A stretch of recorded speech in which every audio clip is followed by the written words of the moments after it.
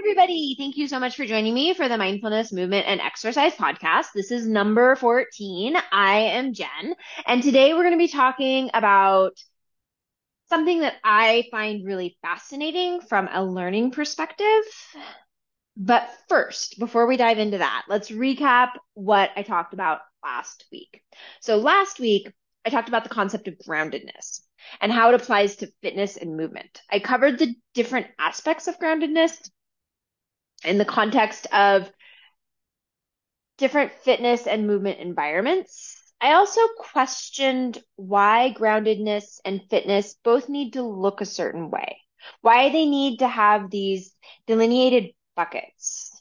This falls into the strength category, this falls into the cardiovascular category, this falls into the flexibility category. If you take the overarching concept of groundedness, can you apply it to a broad context of scenarios? And what happens if we start to look at movement from a different perspective? What happens if we throw out this idea that something needs to be one or the other, and instead allow movement to be more holistic, for lack of a better term? Sometimes it's going to err more towards a specific aspect. Certainly, a movement like running is going to be way more cardiovascular than anything else. But does it have elements of other things? Or can you use other things to supplement the running to make it feel more whole? And is running a grounding exercise? Running is just one example, but you could do the same thing with any exercise. Go ahead and come into a comfortable seated position, and I want you to let your eyes scan your room.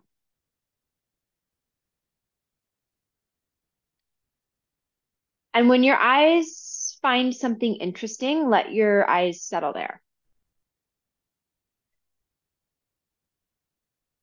And whatever it is that your eyes settle on, observe the texture, the shape, the color.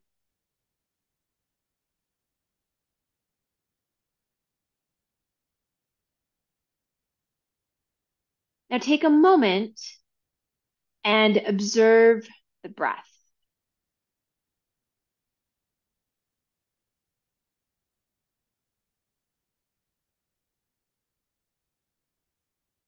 As you observe the breath, observe the sensation of the inhale and the sensation of the exhale.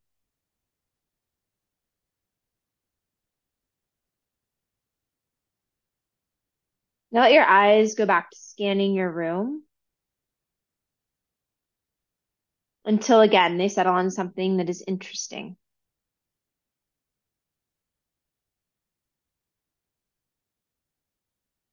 And once they settle there, take a moment to observe the texture,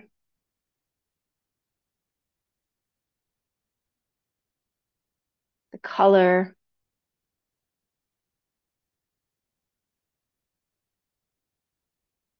the size and the shape.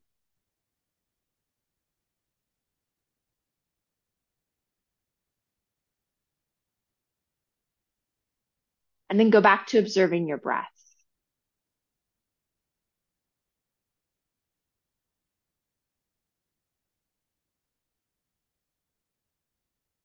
Observing the length of the inhale and the length of the exhale.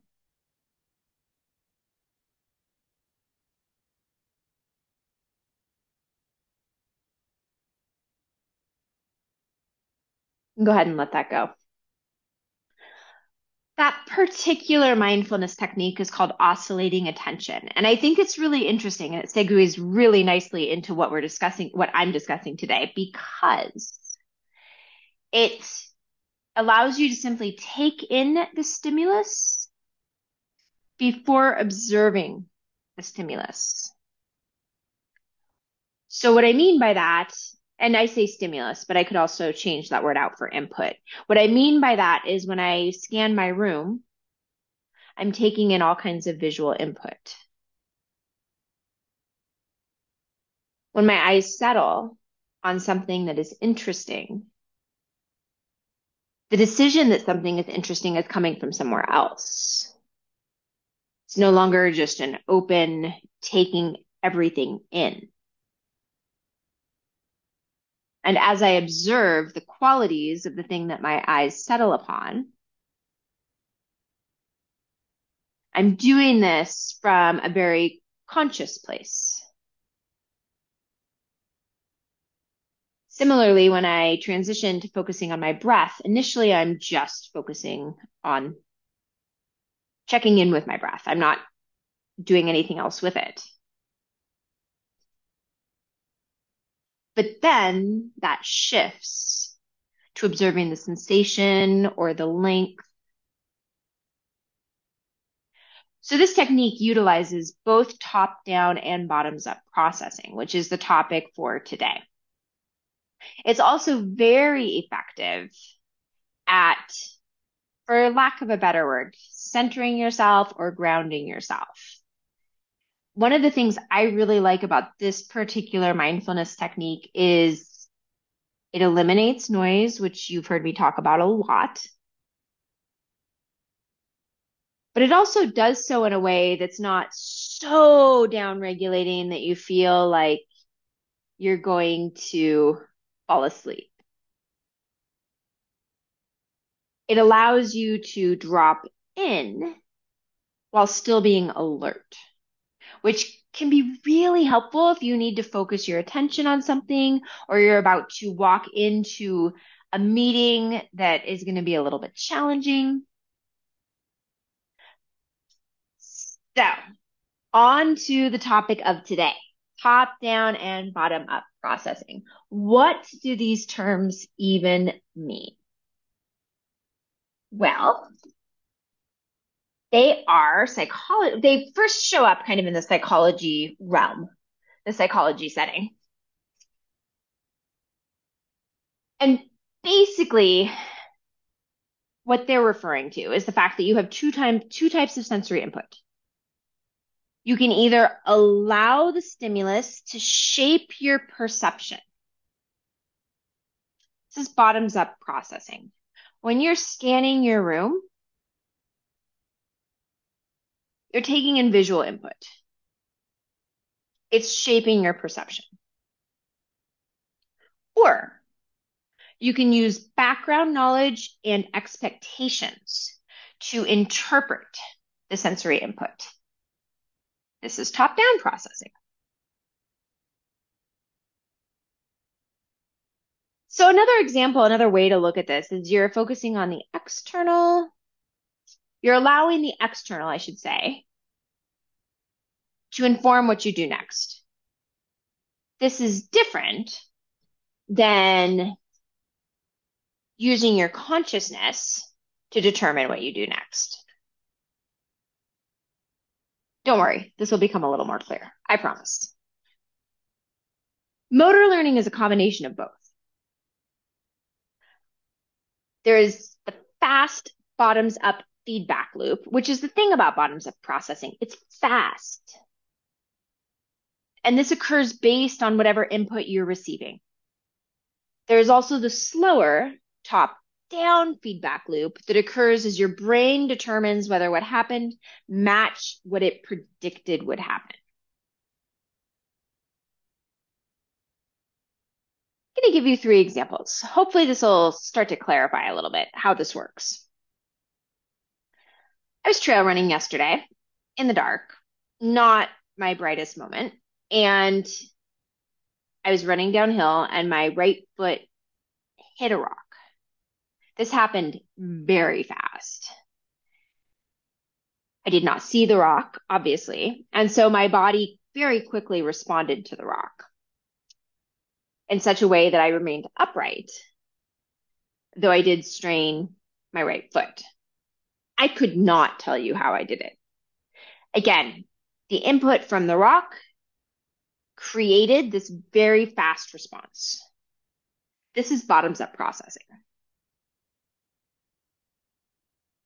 Now, conversely, when I stopped and I checked in with myself and I thought to myself, okay, I shouldn't run the last mile back to the car. I should walk. This was very much based on previous experience.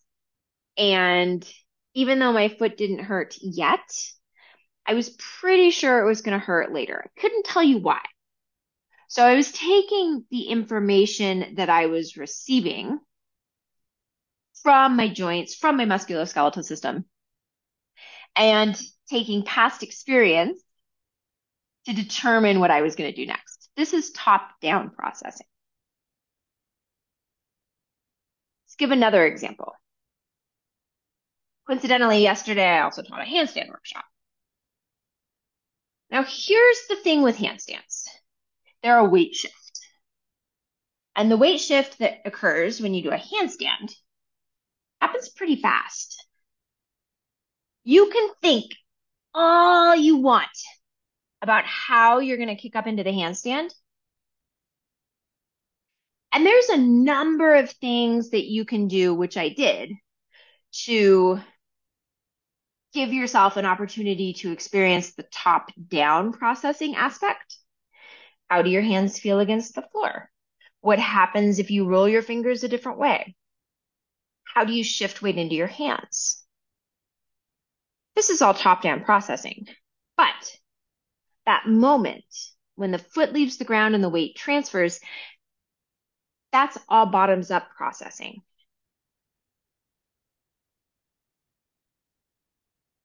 So the act of the handstand, the act of actually handstanding, is going to be based on the input that you're experiencing right then. You're not going to, and then afterwards, you have time to reflect and think and say, what did I do effectively? What worked? What didn't? What should I try differently?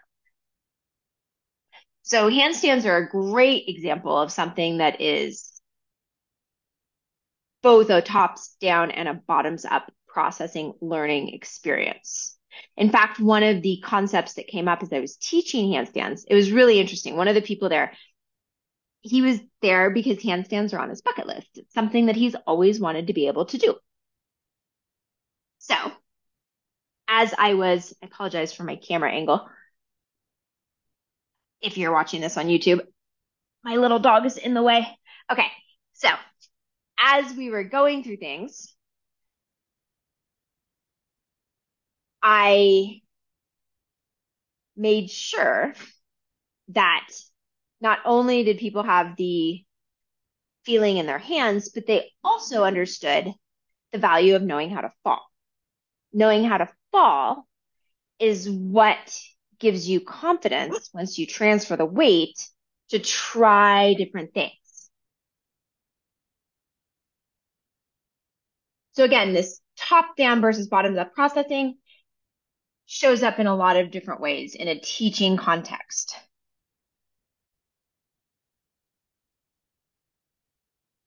I'm going to give one more example, and that's music.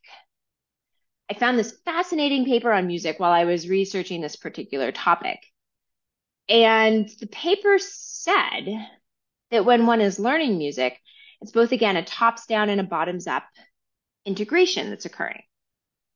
The bottoms up part is the perception of rhythms and sounds, which I thought was really fascinating, that is so innate in us. And if you think about what we've talked about, what I've talked about, and what some of the guests have talked about in terms of rhythmic movement, how that does something powerful for the person, or it can do something powerful for the person. And then when you think about things like the heart, how it has its own rhythms, and the breath, how it has its own rhythm, you realize that rhythm is really innate within us. The top down aspect of learning music is music production and music imagery. What are you trying to evoke?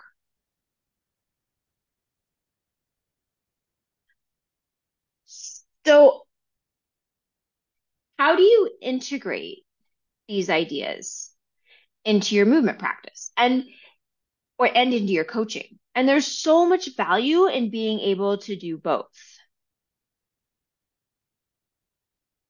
As I said, bottoms up processing is fast. It requires fast movement and few words. So when you think about that idea, what are you doing in your movement practice that is fast?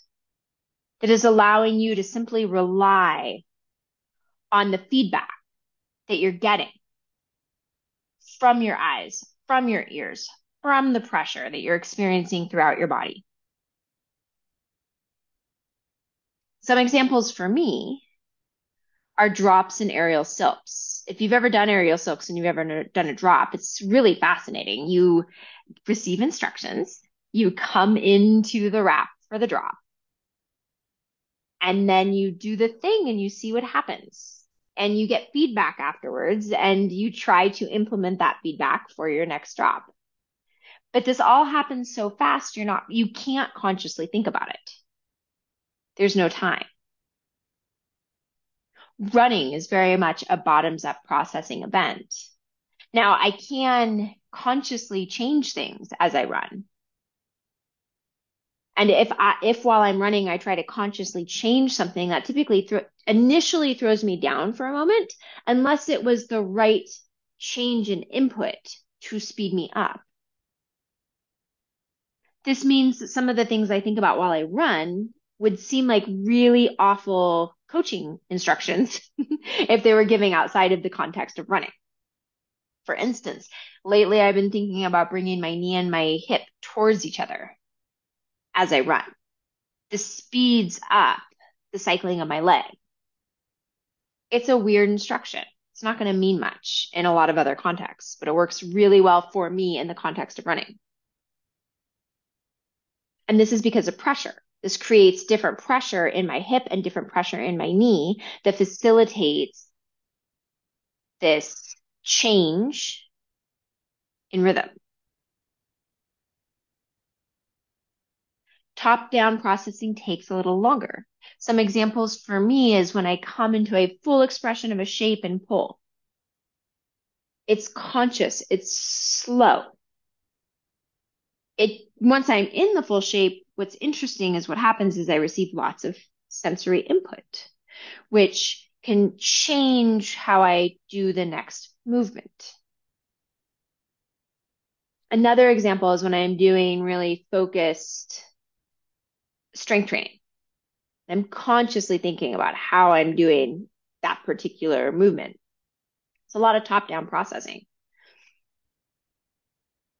Other examples that might resonate with you are yoga or Pilates. These are slower modalities. Again, a lot of modalities incorporate both.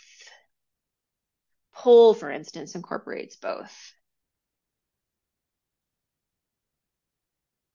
I would venture to say that something like parkour, I have done parkour. I've done a little bit of parkour, and parkour, there's elements of both. But when you go to do the really hard stuff, when you go to jump from one side, when you go to do a precision jump, which is where you jump onto something that's not very wide, you're basing all of that on sensory input.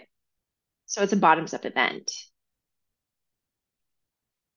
The point of this is not to say that one is better than the other, because it's not. It's good to have time to consciously process. So it's good to use the top-down approach to predict what you think is going to happen and to see if the outcome matched what you predicted. But it's also good to have moments when processing is based on sensory input from the environment. Because life requires that we process input based on the environment. We don't know how we're going to respond when we catch our foot on something until we actually do it. It happens so fast.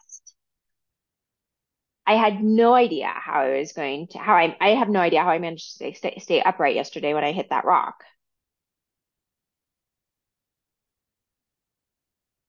But trusting my system is something that my movement practice has taught me. So how can you, I'll leave you with this. How can you incorporate both types of processing in your movement practice? And how can you incorporate both types of processing in your coaching, if you're a coach? Thank you so much for listening, and I look forward to catching you next time. Talk soon.